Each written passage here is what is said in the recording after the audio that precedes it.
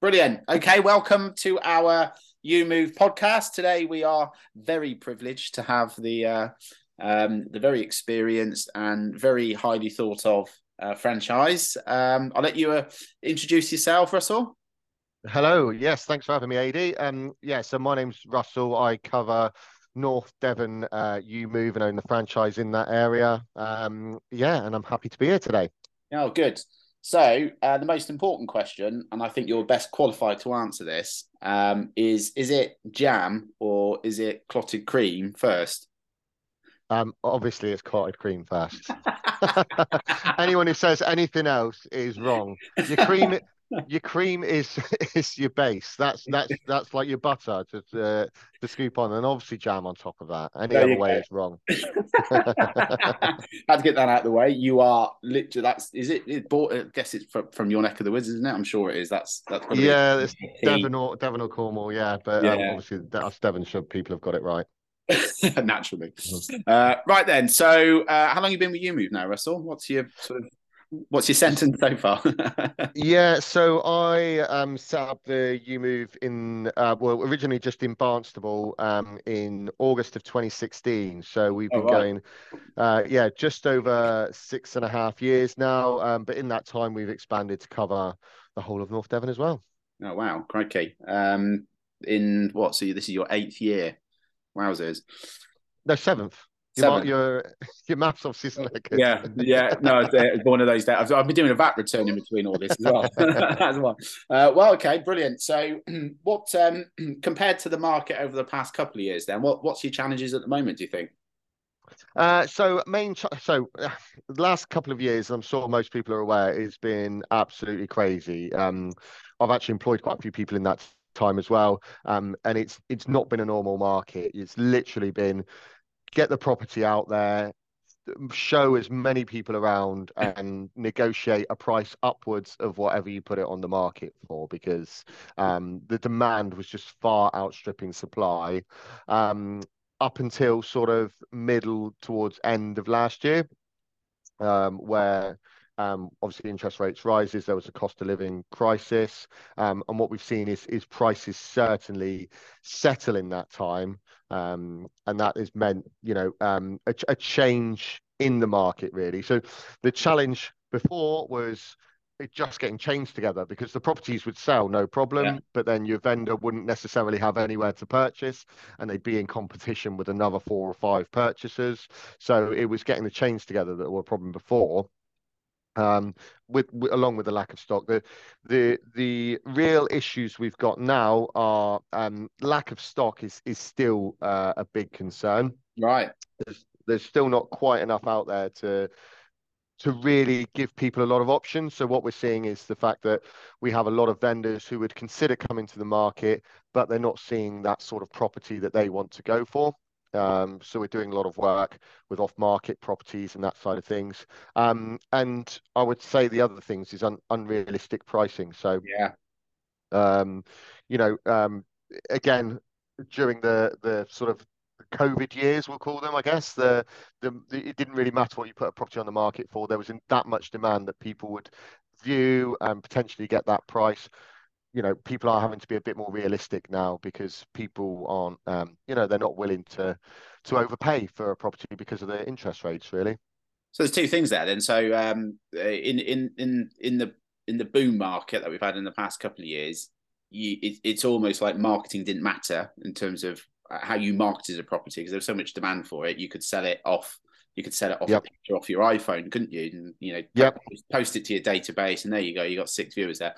So as the market becomes more challenging in certainly some parts of the world, your marketing is going to become more attractive, and certainly more clients are going to need that more in a challenging market than they are in a buoyant market. And secondly, we're seeing it in our areas at the moment. Everything has become so price sensitive now, where we were having offers, I would say probably 5, if not 10% over what you'd list at.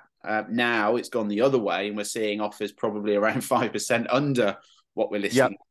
listing. And is that the same? Say, I mean, you benefit in your area, of course, with you get a lot of, I guess, London-based sort of purchases coming your way, don't they? Yeah, so we get a lot of London-based purchases, a lot of people from the southeast and from further north as well. This is, it's quite a high retirement area as well. Yeah, So people do come to this area. Once you finish the work, they think, oh, actually, I want to be near the coast. We've got some beautiful beaches nearby. So we do get a lot of that. The points you make there about the marketing, yeah, I mean, the marketing, we kept that up obviously through 2021 and 22, because you still want to give those highest levels because that's how you negotiate up yeah, to a higher price when you've got that much demand. The thing is now is, yeah, there's a lot more. We're having to look at finding those buyers now. So using the social media channels, our WhatsApp property community, which hopefully some of the viewers might be aware of, but basically we send out all of our new listings on there. So we have our VIP buyers who can get to see that first. And then hopefully you build interest before the property goes live. And yeah, ultimately, if it's priced too high, yeah, you won't get the yeah. people through the door. We use our community group in some way. If a seller wants, if their expectations are higher than what you value the property at, then the WhatsApp group becomes a good tool for that, because you can put it out without putting a footprint out there. You can show clients, we can get people through the door to give their opinion on its value if they're not interested, and then we can feed that back to the seller and say, look, you might be right because these people have said X, or you're wrong because they're saying the opposite. So it's a good way of sort of leveraging the market, isn't it? Certainly, I completely agree with that point as well, because we get this quite a lot with valuations. Often estate agents' valuations could be £150,000 worth of differentials there. So the first thing I'd always ask people for that is, okay, what evidence have the other agents shown you? Have you seen evidence of similar properties? And exactly, get it out there to those people who potentially might be those buyers, because if they feel it's worth the price, then yeah, fair enough. That it is. They're the only ones who can ultimately value. We can give an educated opinion, but the buyer's the only one who can actually put that value on the property.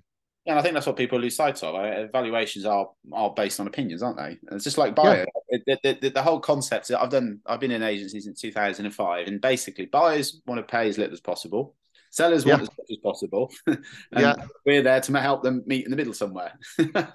Exactly. How many times do you go and see a vendor and they're like, yeah, I want absolute top dollar for this, but I want to get that for at least 10% less than what it's on the market Yeah, for. And you're yeah. like, yeah. Can you help me? No, no. We're not going to sell it, but we do our best. Yeah, that's it, exactly. But as long as those things are kept under review, I mean, that's the thing with pricing is you've got to keep it under review. You've got to show your vendors what you're doing to actually get that sold. And if Yeah, that's not what, I mean, ultimately, if a property isn't selling, it's down to one of two things: the agent's marketing or the price. yeah. So if your marketing's good and you're getting it out there to the right people, then ultimately it is price, and then that's when it needs to be looked at. Yeah. Who knew that was the secret sauce to selling property, eh? Yeah. It's not rocket science, is it?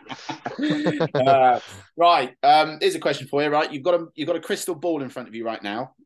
Yeah. So where are we in 6 months with house prices and the market, and where are we in 12 months?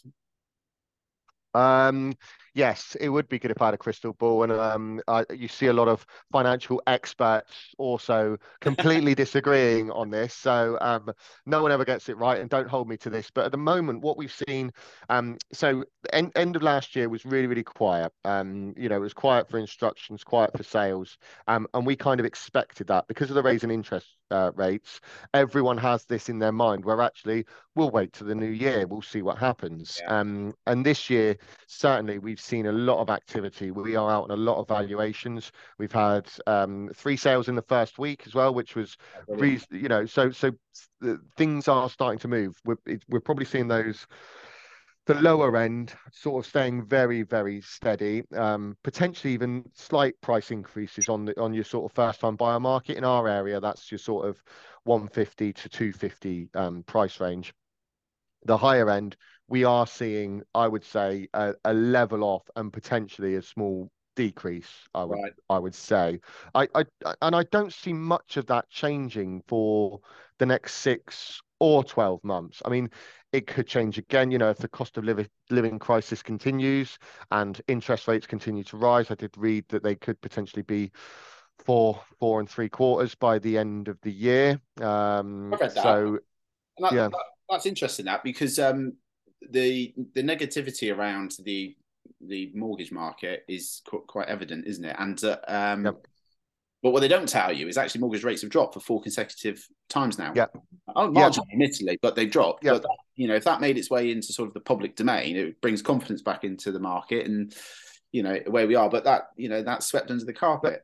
yeah, I suppose that the other side is that they are still far higher than they were back, sort of before Pre-COVID. the cost of living crisis. Yeah, pre-COVID and during COVID. Yeah, where they're, 0.5% or whatever it Yeah. was for a long time. So it has made a big change in people's thoughts. And ultimately, with a house, your the price of the house, in my opinion, in a lot of cases becomes irrelevant. What matters is what people are paying each month. That's what they need to look at. Can they afford it? Does it, fit in with their budget and their lifestyle? Because if it does, that's where they really need to look at. And I think the trouble is with a lot of people, they get het up on the prices. Yes, of course, you don't want to be in negative equity or anything like that. But if you can afford it and you can afford to make those payments for the next 5 to 10 years or whatever it is, then continue with that. You're going to be better off doing that than they are going to be in rented or anything. So I think it's just changing people's thoughts. But yeah, invariably, if interest rates go up, prices level off or come down, and that's what happens really. Yeah, your area is almost, but not quite, almost recession proof in a way, isn't it? Because you get, like you say, you get all the people who want to move down there to retire as much. I mean, we sell property. We're in Leicestershire and Rutland, and we sell property here. Who they're either moving to the coast, to your direction, or they're going over to Norfolk or the other direction. They Yeah. all want to go and live and retire by the coast, so that's where they go. Yeah, Um, yeah, that's it. So I suppose there's a holiday home market as well, which we yeah, get. There's a lot of people, yeah, a lot of people buying properties to Airbnb them or that side of things at the moment. So and people will always want to move. It's just not, yeah, the leveling off is just not that massive demand and supply imbalance that we've had over the last couple of years. That's sort of fairly level now, I would say. And I was saying to somebody else earlier today that for us as agents, it doesn't matter if price is going up or down. It's the sheer volume of people moving that matters to us. Yeah, yeah, So if everyone, there's always room for people moving because people separate, people unfortunately pass away, job yeah. movers, and all the evictions and all the rest of it. So there's always a market, always, and Yeah, there always will be a market. and you Um, can always look at the stats of the people actually moving as well. And yes, in the 2020 and 20, up to 2022, that did increase. There was a lot of sales happening. We're back to the sort of level times of 2019 now. That's the difference. People see this doom and gloom, but actually it's not a fact, it's not a booming market where you can get your house on the market and get it sold really, really quickly. But there is activity happening out there. yeah. You've just got to market the property in the right way, and you've got to actually actively go out there and find those buyers and then negotiate them up to the best price.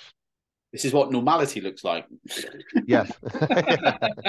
Exactly. This Yeah. is what it is. Yeah. Quick question for you then. So, in terms of and think process here, if you could change one thing about the selling process, whether it's marketing, sales progression, whatever it may be, if you were the housing minister today, Mr. Burrington, Yep. and you could make one change to the process, what change would you make? It would be once a sale is agreed, the actual legal process would be my first thing. There's in the UK, in my opinion, the sales process is dated, it's protracted, it needs complete overhaul, to be honest. The reason why I say that, so once the sale is agreed, there is no security for the vendor or the buyer up until exchange of contracts.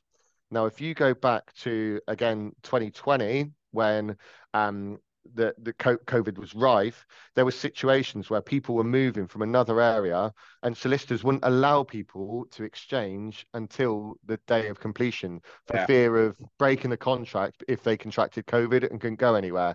So you have all of these people literally on tenterhooks. Someone could literally at the bottom of the chain go, actually, I've changed my mind. day of And completion. Yeah, and so we employ sales progressors to go through that whole scenario. Whereas actually, if if when you buy a car, you have a service history. The seller has to get that ready for the purchaser, or they're not Yeah. going to buy that car.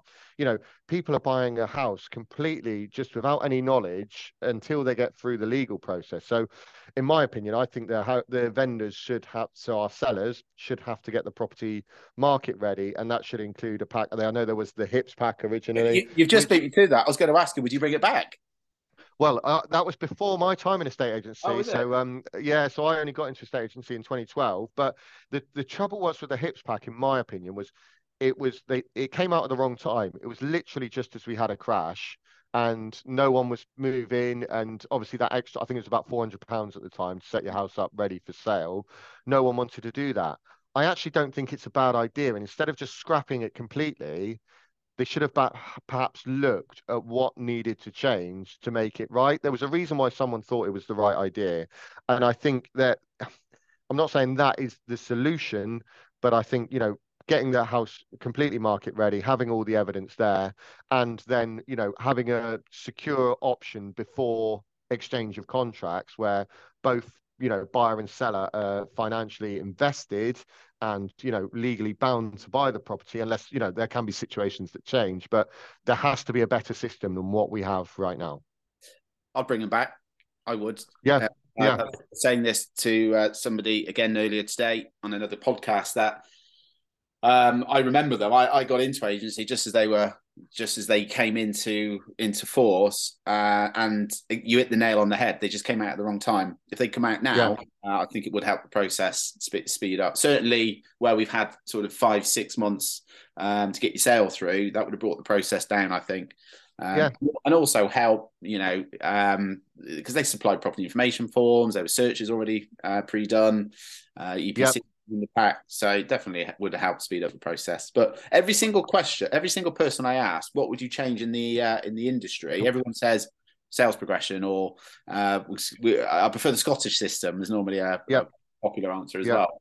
But isn't it funny? Well, yeah, we've got, as you know, we've got a few franchisees in Scotland as well, and I know I think it's probably with its flaws as well. Otherwise, I think they would have changed to it a long time ago.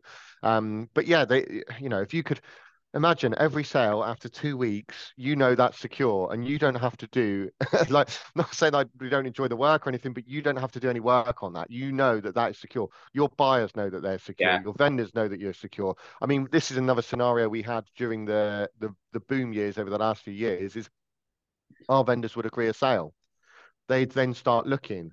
They'd struggle to find anything for 2 to 3 months. They'd come back and say, "Hang on a minute, everything else has gone up by 10%. yeah, So I need 10% more." You're yeah. having to go back to your buyer and say, well, thank you very much for your offer, and I'm glad we're going through the process, but our vendor wants another 10% on top of the price, and I can understand it from the vendor's point of view as well if they've not found, that there was people I know, they didn't sell through us, but I know they sold through another agent, and they said, look, we don't want to lose our buyer, we'll sell up, we'll move out.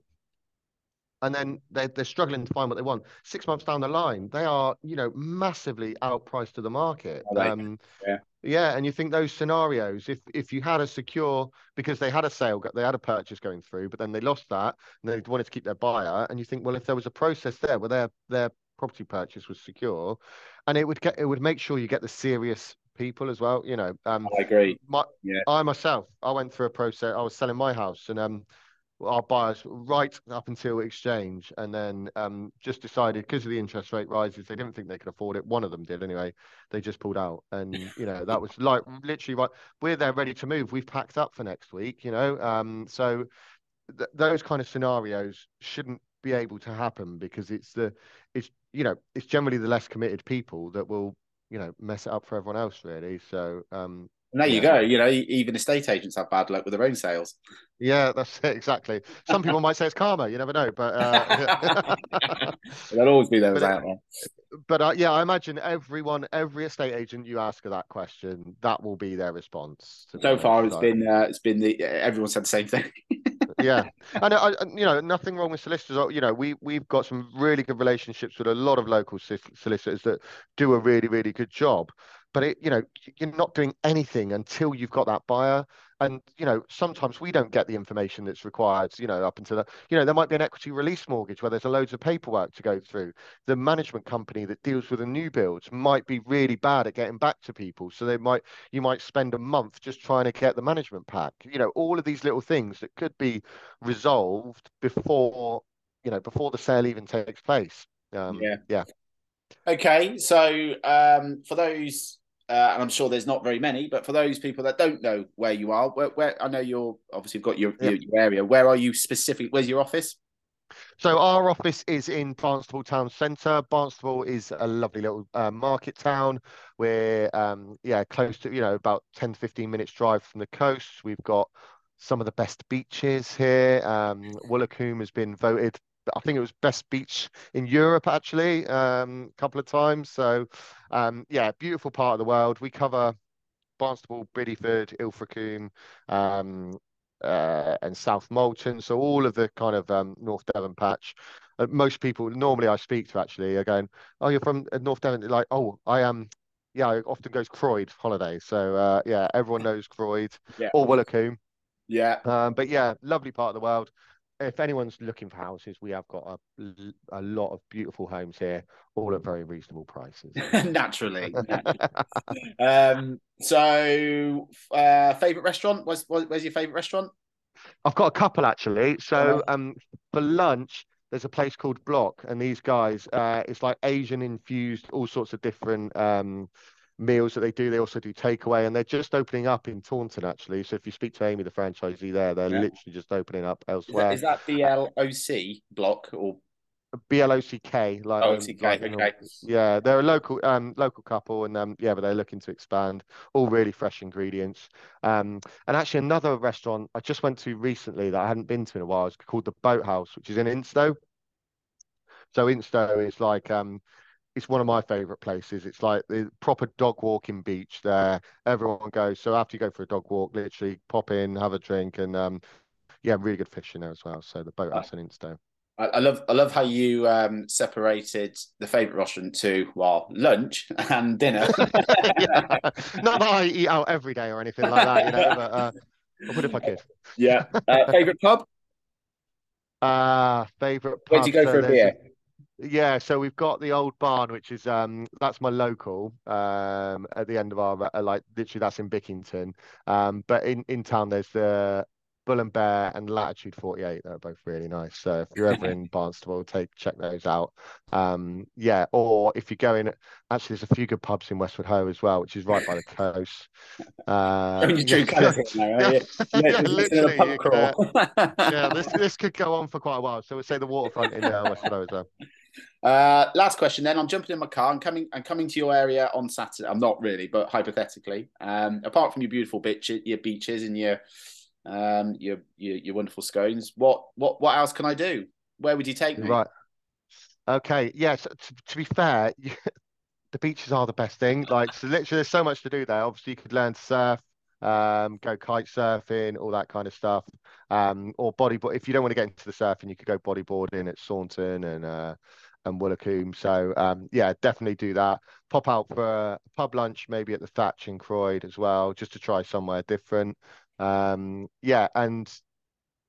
other than that, just get out and explore Exmoor as well, really. You Okay. can go out for really nice walks around there. Yeah. And the very last question that catches everybody out, because they think they should know the answer and don't. What is your Instagram handle? YouMove_North Devon. Well done. That's how you find Russell. Right, great. Thanks, Russell. Appreciate you coming on, and we'll look forward to speaking to you next week, pal. Yeah, no worries. Thanks again for having us, AD, and all the best for the new year. Take care, mate. Cheers. Bye bye.